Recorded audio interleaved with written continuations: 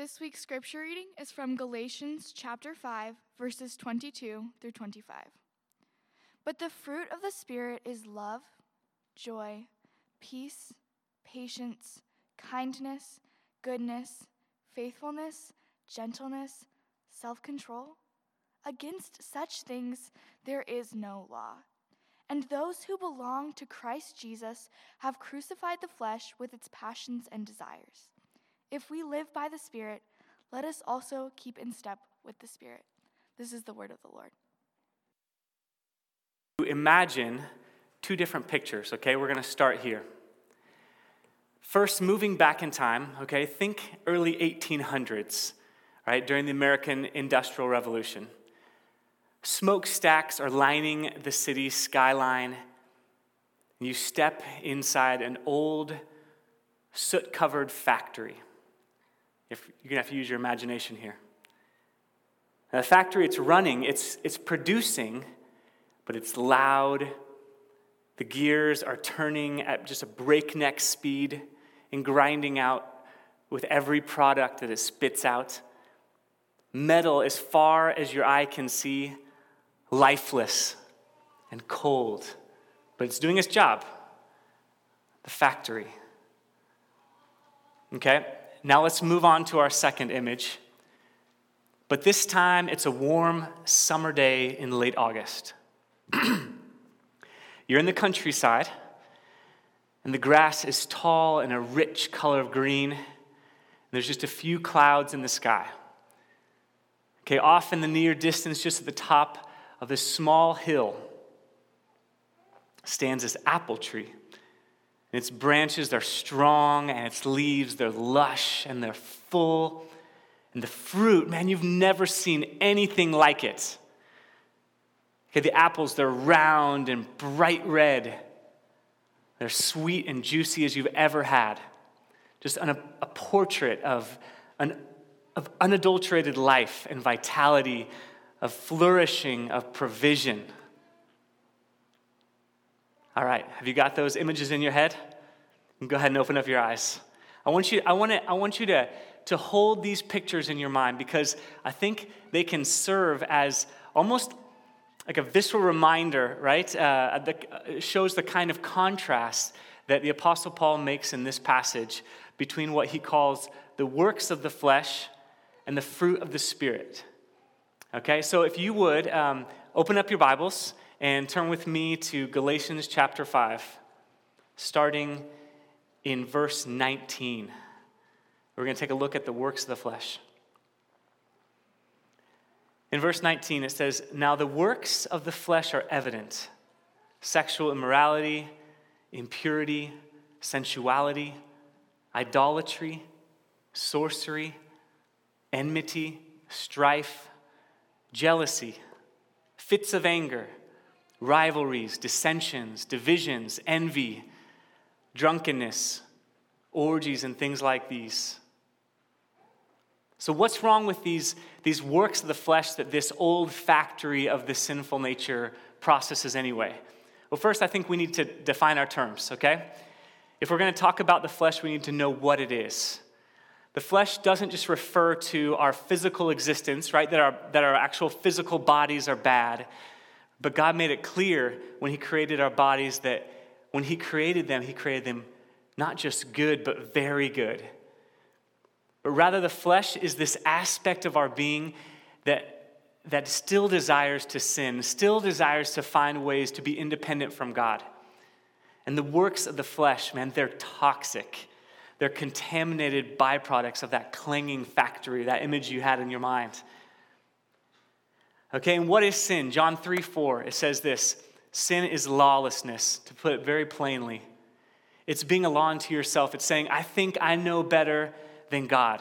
So I will define what is good in my own life rather than submitting to God's word and his design for me. But we know that if something goes against what's good, then it's harmful, it's damaging, it breaks things. I think we all can agree that the list we just read, man, if left unchecked, it causes a lot of damage that can really hurt things. So let's take this list and break it down into four different categories, okay? There's 4 different categories we can see here where the sinful nature tends to play itself out: in sexuality, in religion, relationships, and substance abuse. So in regard to sexuality, Paul mentions in verse 19, sexual immorality, impurity, sensuality. I have to ask, who here hasn't experienced some sort of pain from these, if not all of them? Right? We don't even need to look far beyond our own experience to see the damaging effects of sexuality that's been unbound from the protection and the security of a covenantal relationship. I mean, to make this personal, maybe one of your parents had an affair. Maybe you were the one who was cheated on. Maybe you've experienced sexual abuse in your past. Or maybe you're horrified that now as you look and you know that you were the one who was the abuser. This sinks down into the real nitty-gritty of our life, doesn't it? Then moving to religion or superstitious sins of the flesh, he mentions, next you'll see idolatry. Not only physical idol worship, but placing anything above God in our hearts and our affections. And sorcery, the engaging in practices that fake the work of the Holy Spirit, right? That fake the work of the Spirit, the occult, black magic, and things like this, okay? Next, Paul lays out 8 things that destroy human community and relationship. Look at verse 20. It says, enmity, strife, jealousy, fits of anger, rivalries, dissensions, divisions, envy. This ranges from selfish competition, getting ahead at the expense of others, carrying a grudge, an insatiable, hungry ego, being argumentative and divisive, or just having an out-of-control temper. And who of us here hasn't been caught up in the ugliness of enmity in family conflict? Or maybe you've seen it play out in larger groups of people, in racism or nationalism. Politically, as a country, we're raging at each other. We're divided. We're angry, base, vulgar. And finally, Paul rounds out this list with 2 words that refer to substance abuse. It says drunkenness and orgies, addiction to pleasure-producing substances and behavior. Whether that's alcohol, whether that's food, whether that's sex, whether that's medication or other drugs, it's an overindulgence of pleasures. And then he concludes by saying, and things like these. So this list, it isn't exhaustive. There's thousands of ways that the selfish desires of the flesh demand to get their own way. All right, but it's easy sometimes, right, to talk about all the works of the flesh and all the devastating effects of it out there. But the struggle with the flesh isn't just out there, is it? It's in us too. If you're a Christian, then there's this conflict raging inside each and every one of us at every moment between the flesh and the renewed, God-loving spirit within us. The flesh seems to incite almost this civil war of conflicting inner desires in us every day. Husbands, you sincerely desire to love and cherish your wives, giving her the gift, your wife, giving her the gift of faithfulness and exclusive affection. And yet when you see that beautiful, maybe flirtatious woman at your workplace, or perhaps on that screen, man, in you rises this subtle but powerful lure for a little more adventure, a little more risk than your current marriage is providing. Or maybe this one hits closer to home for others of us here. We know that our children are a blessing from God, and we deeply desire their good, right? I think we all could say that. And yet when they get in the way of our plans or keep us from feeling like we're in control of our days, we're so tempted to manage their behavior through what? Any ideas? Through our anger, right? Through out of control temper. I can keep them in line if I can just express my anger at this certain moment, right? This battles play out in 100 different ways, in 100 different settings, amidst 100 different personalities. And so then look at verse 17. Paul alludes to this battle. He says, for the desires of the flesh, they're against the Spirit. And the desires of the Spirit, they're against the flesh, for these are opposed to each other, keeping you from doing the things that you want to do. These works of the flesh that we're talking about, man, they wreak havoc in our society and in our very lives. It's a factory of death, one that consistently, continuously produces self-indulgence and self-destruction. And listen, the Bible is very, very clear that that's all the sinful nature is capable of producing. And it's a pretty bleak picture. So yeah, we're all pretty familiar with the old dirty factory that is this sinful nature. But what else is there then? Paul goes on to starkly contrast those works with something far better in the following verses. So go ahead and open up to verse 22.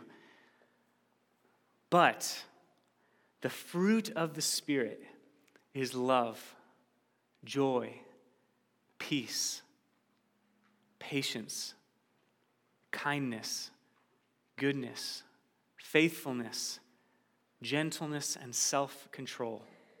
Against such things there is no law. So the first thing you may notice, one of the things you may notice is that in spite of listing 9 different things, Paul doesn't say that these are the fruits of the Spirit, plural. Rather, he uses the singular fruit. Okay, think about it like this, an apple. Okay, I've got an apple here. For example, it's red. It's also quite smooth and crispy, and it's juicy, all at the same time. Okay, in the same way that the fruit of the Spirit is one fruit with various characteristics. In other words, you can't have just one aspect of the fruit without the others simultaneously growing. Seeing the fruit as singular, interconnected, symmetrical, it helps us distinguish between the authentic fruit of the Holy Spirit and the counterfeit or contaminated fruit that can actually be produced by the flesh. Okay, stay with me here for just a minute. Let me give you a few examples. This might be a person who's naturally really upbeat.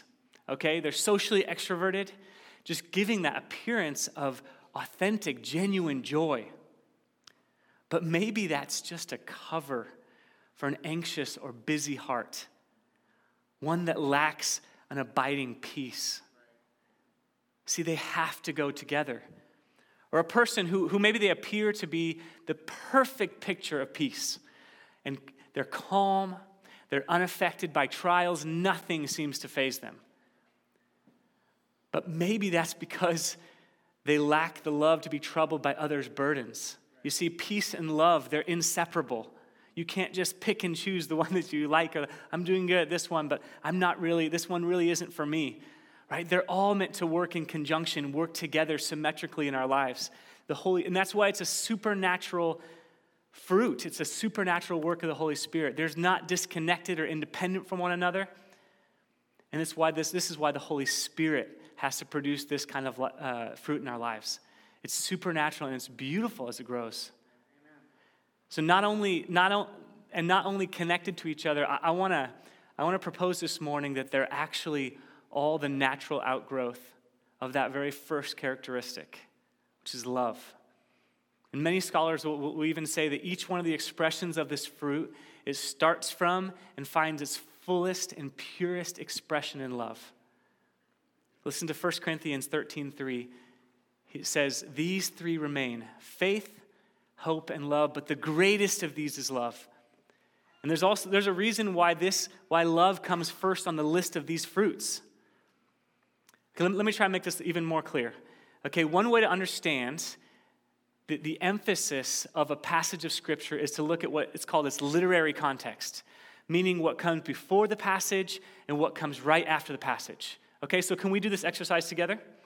Open up your Bible and turn back a few verses to verses 13 and 14. And this is what comes directly before the passage that we're studying today. It says this, "For you were called to freedom, brothers. Only do not use your freedom as an opportunity for the flesh, but through love serve one another. For the whole law is fulfilled in one word, you shall love your neighbor as yourself."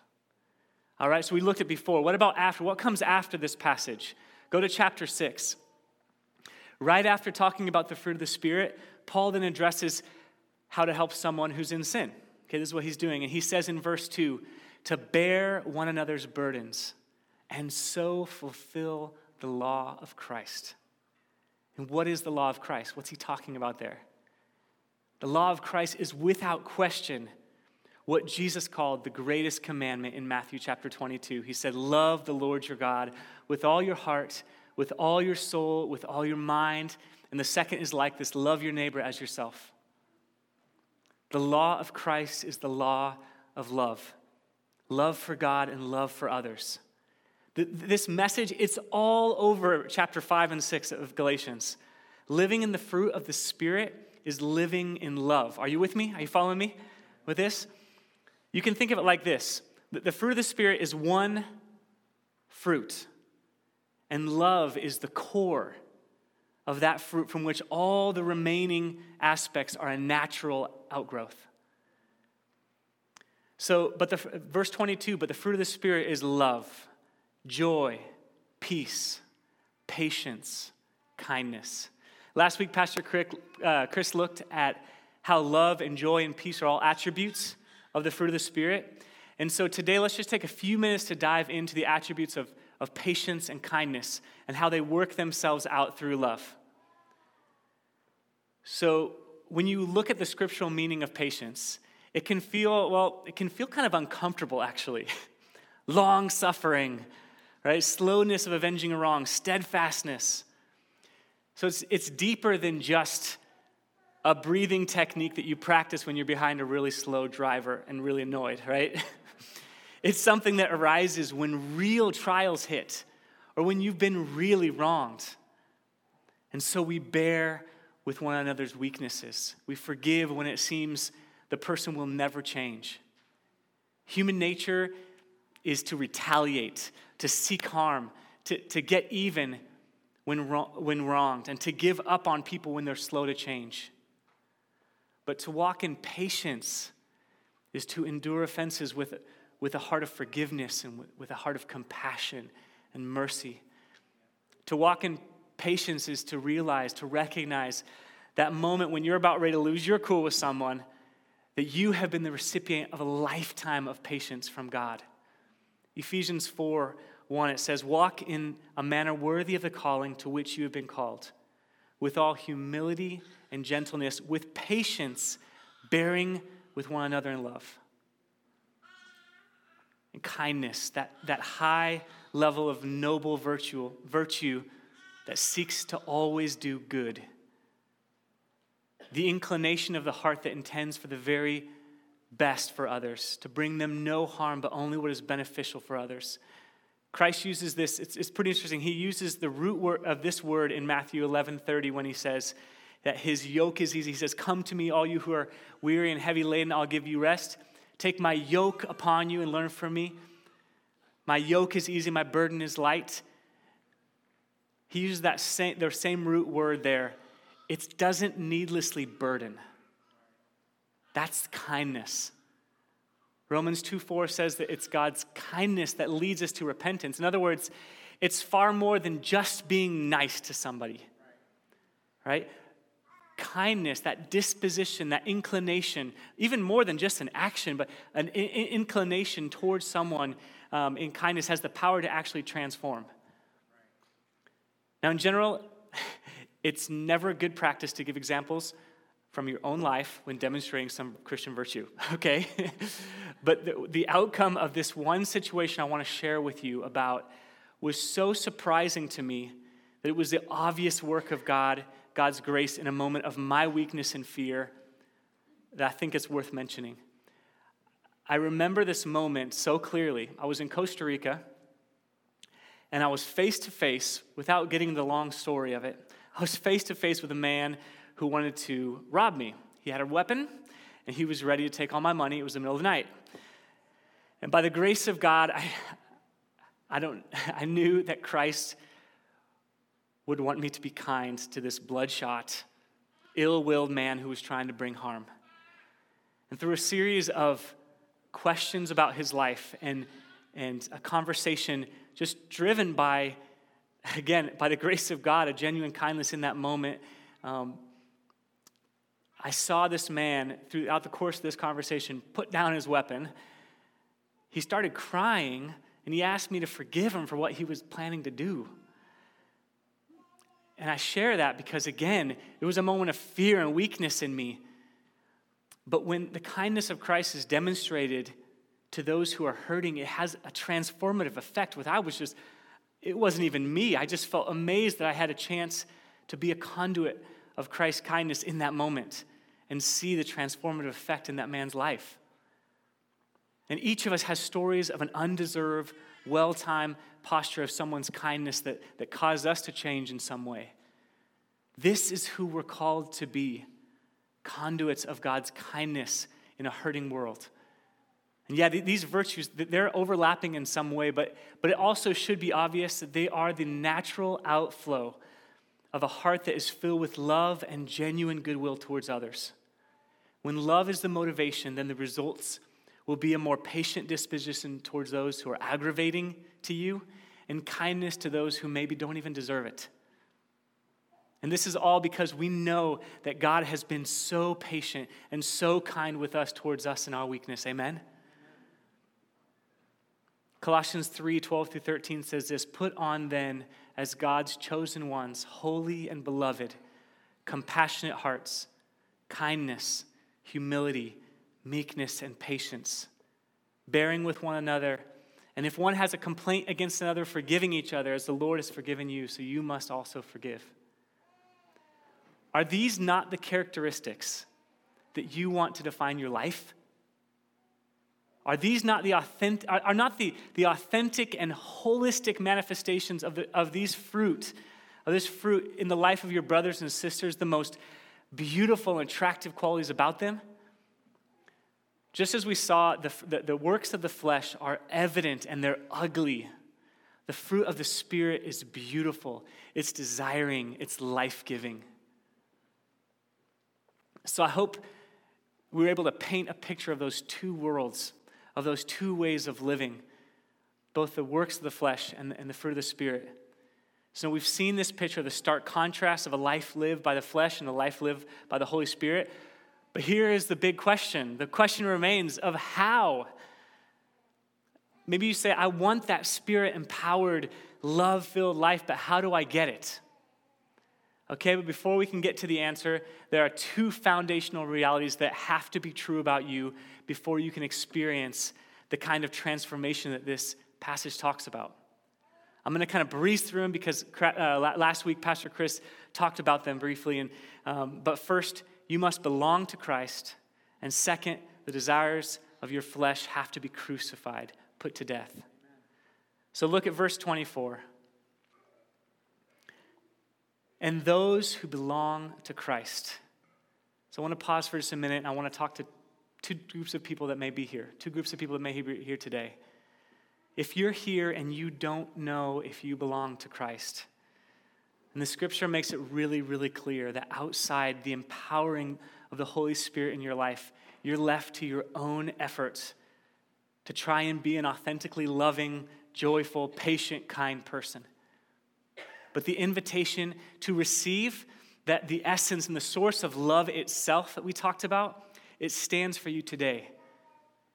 The Bible says that for as many as received him, who believed on his name, he gave the right to become children of God. So if that's you this morning, can you admit that you don't have what it takes to save yourself? To produce this kind of works, this kind of fruit in your life? Can you see that what Jesus did on the cross was for you?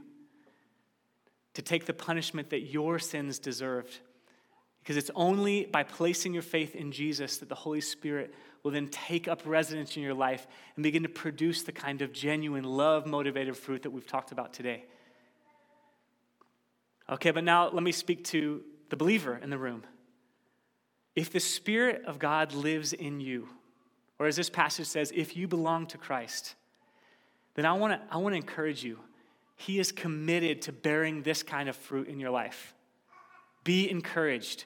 2 Peter 2, chapter 13, it says this. It says, his divine power has given us everything we need for life and godliness through the knowledge of him who called us by his glory and excellence. So the same power that raised Jesus from the dead is living in you and is promised to complete the work of sanctification and growth and godliness that he started in you. He's not giving up on you. So I want to ask you, do you have that same kind of vision for change in your life and in your character that God has for you? And the second prerequisite we talked about, one, you have to belong to Christ. You have to be in Christ so the Holy Spirit lives in you. But you have to crucify the sinful nature. And those who belong to Christ, verse 24, have crucified the flesh with its passion. So Christian, believer, your sinful nature, your flesh was crucified 2,000 years ago with Jesus when he was nailed on the cross. And it was left there. And it was never resurrected. It was done. This is a past tense. And here's what this actually means, because I've struggled with this for a long time. You know, my sin has been crucified to the cross, but why do I still struggle, right? What this actually means is that the power of your sinful desires to control you has been broken. And you no longer have to be a slave to any of your selfish, destructive, sinful impulses. There is always a way out. And there's so much more that could be said about how this actually works and what it means to continuously crucify your flesh when it tries to pop its head back up. But for today, just be encouraged by this, that there is hope for you to no longer feel like you're a puppet in the hands of the desires of your flesh. There is hope for you to not be paralyzed by the ever-changing opinions of people around you. I need to preach that to myself. To not give way to gossip in order to feel justified about yourself in some area. To not manipulate emotions to gain control over others. The power of your sinful nature is broken, and through the Spirit, there is a way out. And if those two things are true of you, if you belong to Christ, and if your sinful nature has been crucified, then here is the way out. Verse 25. If we live by the Spirit, let us also keep in step with the Spirit. So how do we do that? Isn't that kind of the million-dollar question of this whole passage? We see it here and we saw it at the very beginning of the passage. Look at verse 16. It says, walk by the Spirit, and you will not gratify the desires of the flesh. So the answer to this question is huge. This is so important. This is the moment we've been waiting for. So tell me how to do it. Tell me how to overcome my flesh and walk in the Spirit. But just wait for a second, okay? I want you to be really, really honest with yourself for a minute. How many of you at this point are waiting, or maybe you've already been scanning this passage in your Bible, looking for a checklist that you can start working on in order to keep in step with the Spirit? Just give me my to-do list. Give me my formula. Give me my rubric to evaluate my performance. Anybody in here? This was certainly me. Let me be honest with you, okay? This passage really exasperated me, okay? I really wanted it for it to tell me 3 steps to walking in the Spirit so I could have complete victory over the flesh, mastery of the fruit of the Spirit, and I can move on with my days. All right, and maybe you're hoping for the same kind of answer.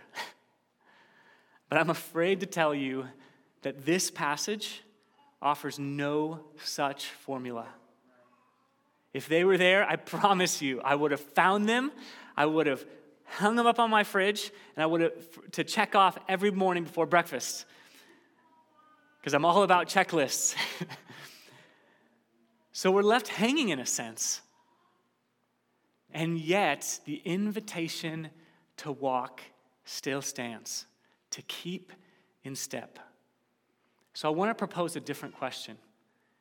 Maybe the better first question to ask is not how to walk in this way, but who are we being invited to walk with? That may be the real million-dollar question. In John chapter 15, you're welcome to turn there if you want, or you can just listen, but Jesus assured his disciples before going to the cross that he would send the Holy Spirit to be with them. And listen, this is so important. He said this, when the Helper comes, whom I will send from the Father, the Spirit of truth, he will bear witness about me. Who are we called to keep in step with? None other than the Spirit of Jesus himself. And where do you think this list of the Spirit, of the fruit of the Spirit that we just read, even came from in the first place? Think back to that flourishing, green, fruitful tree of love and patience and goodness and kindness. Think back to that for a minute with me. Think back to that longing that maybe first stirred up in you to know or to even be a person like that. What was drawing you in was not a list, but a portrait of the greatest, most noble, most enthralling personality to ever walk the earth, the very Son of God, the Lord Jesus. What about love? Jesus is the one who subjected himself to painful humiliation, suffering, and death, all for the love of mankind. He demonstrated his love by laying down his life. He says, greater love has no one than this, that he laid down his life for his friends. What about joy? Jesus was filled, it says, with joy at the prospect of bringing many sons to glory. It says in Hebrews chapter 2, or we see in Hebrews 12, that Jesus, the author and perfecter of our faith, who for the joy set before him, endured the cross. In spite of the terrible sufferings that Jesus endured for you and me, he counted a joy to serve humanity. And as he neared his death, Jesus reminded his disciples, he said, my joy would be in you, would remain in you, and that your joy would be full. What about peace? Jesus was prophesied as the Prince of Peace in Isaiah. And then to his disciples at the Last Supper, he said, my peace I give to you, not as the world gives. Let not your heart be troubled. Jesus, a man full of perfect peace, who could even speak peace to the raging winds and the storm, and it would obey him and it would calm down. And what about patience? The very same Paul that wrote the book of Galatians that we're in right now describes Jesus' ministry to him by saying this. He says, I was shown mercy so that in me, the worst of sinners, Jesus Christ might display his unlimited patience. Has he not shown this same kind of patience to you and to me? And kindness. The kindness of Christ was displayed so beautifully in the way that he washed his disciples' feet or healed the outcasts, the lepers who no one even wanted to touch or be around. And this Jesus, he was good. Peter characterizes his ministry in this way. He says, Jesus of Nazareth went about doing good. And Jesus showed himself to be the good shepherd who gives his life for the sheep. The one who would leave the 99 to search after the one lost lamb, showing his extravagant, undeserved goodness. What about faithfulness? Jesus' faithfulness too and his trust in the Father's plan was complete. Despite knowing that it would include the deepest suffering imaginable, he was faithful to the very end, saying, it was for this purpose that I came to this hour. And now Christ continues to serve his church, as it says, the merciful and faithful high priest.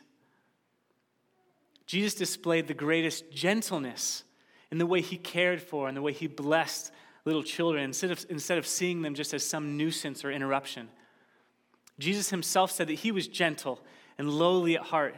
And did he not deal with that adulterous woman? You remember the story at the well? With the greatest dignity and the greatest gentleness as he turned away her accusers. And he spoke to her not with condemning words, but with an invitation to live a new life of freedom from the bondage that she was in. And finally, what about self-control? And Jesus was able to call down, it says, more than 12 legions of angels to deal with his abusers. But Christ stayed true to his calling, exercising the greatest self-control, allowing himself to be arrested and beaten and crucified. This, my friends, is the spirit that we're invited to walk with. The Lord Jesus, the one who lived out perfectly the fruit of the Spirit. And he invites you and me to walk along with him as he begins to grow this same fruit in us. So all this talk today, I don't know if it did this for you, but I know as I was studying the fruit of the Spirit and this talk about fruit and trees and love, it started to ring a bell in my head. I had heard this story before from the mouth of Jesus. And maybe this rings true to you too as well. John 15, would you turn there with me? John 15, verses 4 and 5. And here Jesus said to his disciples, and I want to say he says this to us this morning. Abide in me, and I in you. As the branch cannot bear fruit by itself unless it abides in the vine, neither can you unless you abide in me. I am the vine, you are the branches. Whoever abides in me and I in him, he it is that bears much fruit. For apart from me, you can do nothing. To walk by the Spirit is to walk with Jesus. Abiding in him as a branch abides in the vine that gives it life. Your moment by moment disposition as the branch is one of receiving all that the vine has to offer. And in this we recognize that apart from Christ, even like we just read, we can do nothing to produce lasting fruit. But then Jesus gets even more specific. In verse 9 he says, as the Father has loved me, so I have loved you. Abide or remain in my love. So listen, we're not invited to walk with a list. We're invited to walk with a person, to keep in step with a person. And if you hear anything this morning, please hear this. If you want your life to be overflowing with goodness, with joy, with peace, with kindness, you'll never find it by looking to a list of rules to keep, formulas to follow, or strategies to ensure your success. But I'm going to tell you that it's to walk by the Spirit of Jesus, to abide in him, to remain in daily, moment by moment communication and dependence on him. And yes, it will certainly entail reading the scriptures, opening the scriptures, but not because you're guilted into it, but because in doing so, you're feasting on the very words that show you most clearly who Jesus is. And yes, it's going to involve prayer too. But not because by checking off a daily prayer list are you going to somehow earn your right to bear fruit. Have you ever seen an apple sweat? They don't sweat. They produce as they're connected to the vine. But because you'll find that prayer becomes the place where your soul is free to commune with the one who gave his life for you, who's committed to your good, and who's eager to live a life of peace and kindness and faithfulness through your life. And yes, it will also certainly mean engaging in the communal life and the corporate worship of the church. But not because somehow your commitment to the church is gaining you a better standing with God, but because you realize the church is his body. It's Jesus' body, a manifestation of Jesus himself on earth. And why wouldn't you want to be vitally connected to that community of Christ? You see, abiding in the love of Christ, it changes everything. It transforms even the motivation behind engaging in the everyday habits of grace that Pastor Chris talked about last week. Because now you're in a real relationship with a person, with your Creator. Church, listen, this sounds so simple, but Jesus loves you. He really does. And change and growth and fruitfulness is about being in a loving, close relationship with Jesus. It has always been about Jesus. It will always be about Jesus. So I want to just call you to lift up your eyes to him. This is not about what I can do to produce this fruit in my life. It's about remaining connected in relationship with this one who has the greatest love for you. Be humbled by the joy that he takes in you. Be grateful for the peace that he has given you. Be amazed by the patience that he's shown you time and time and time again. Stand in awe of the kindness and the provision that he demonstrates to you daily.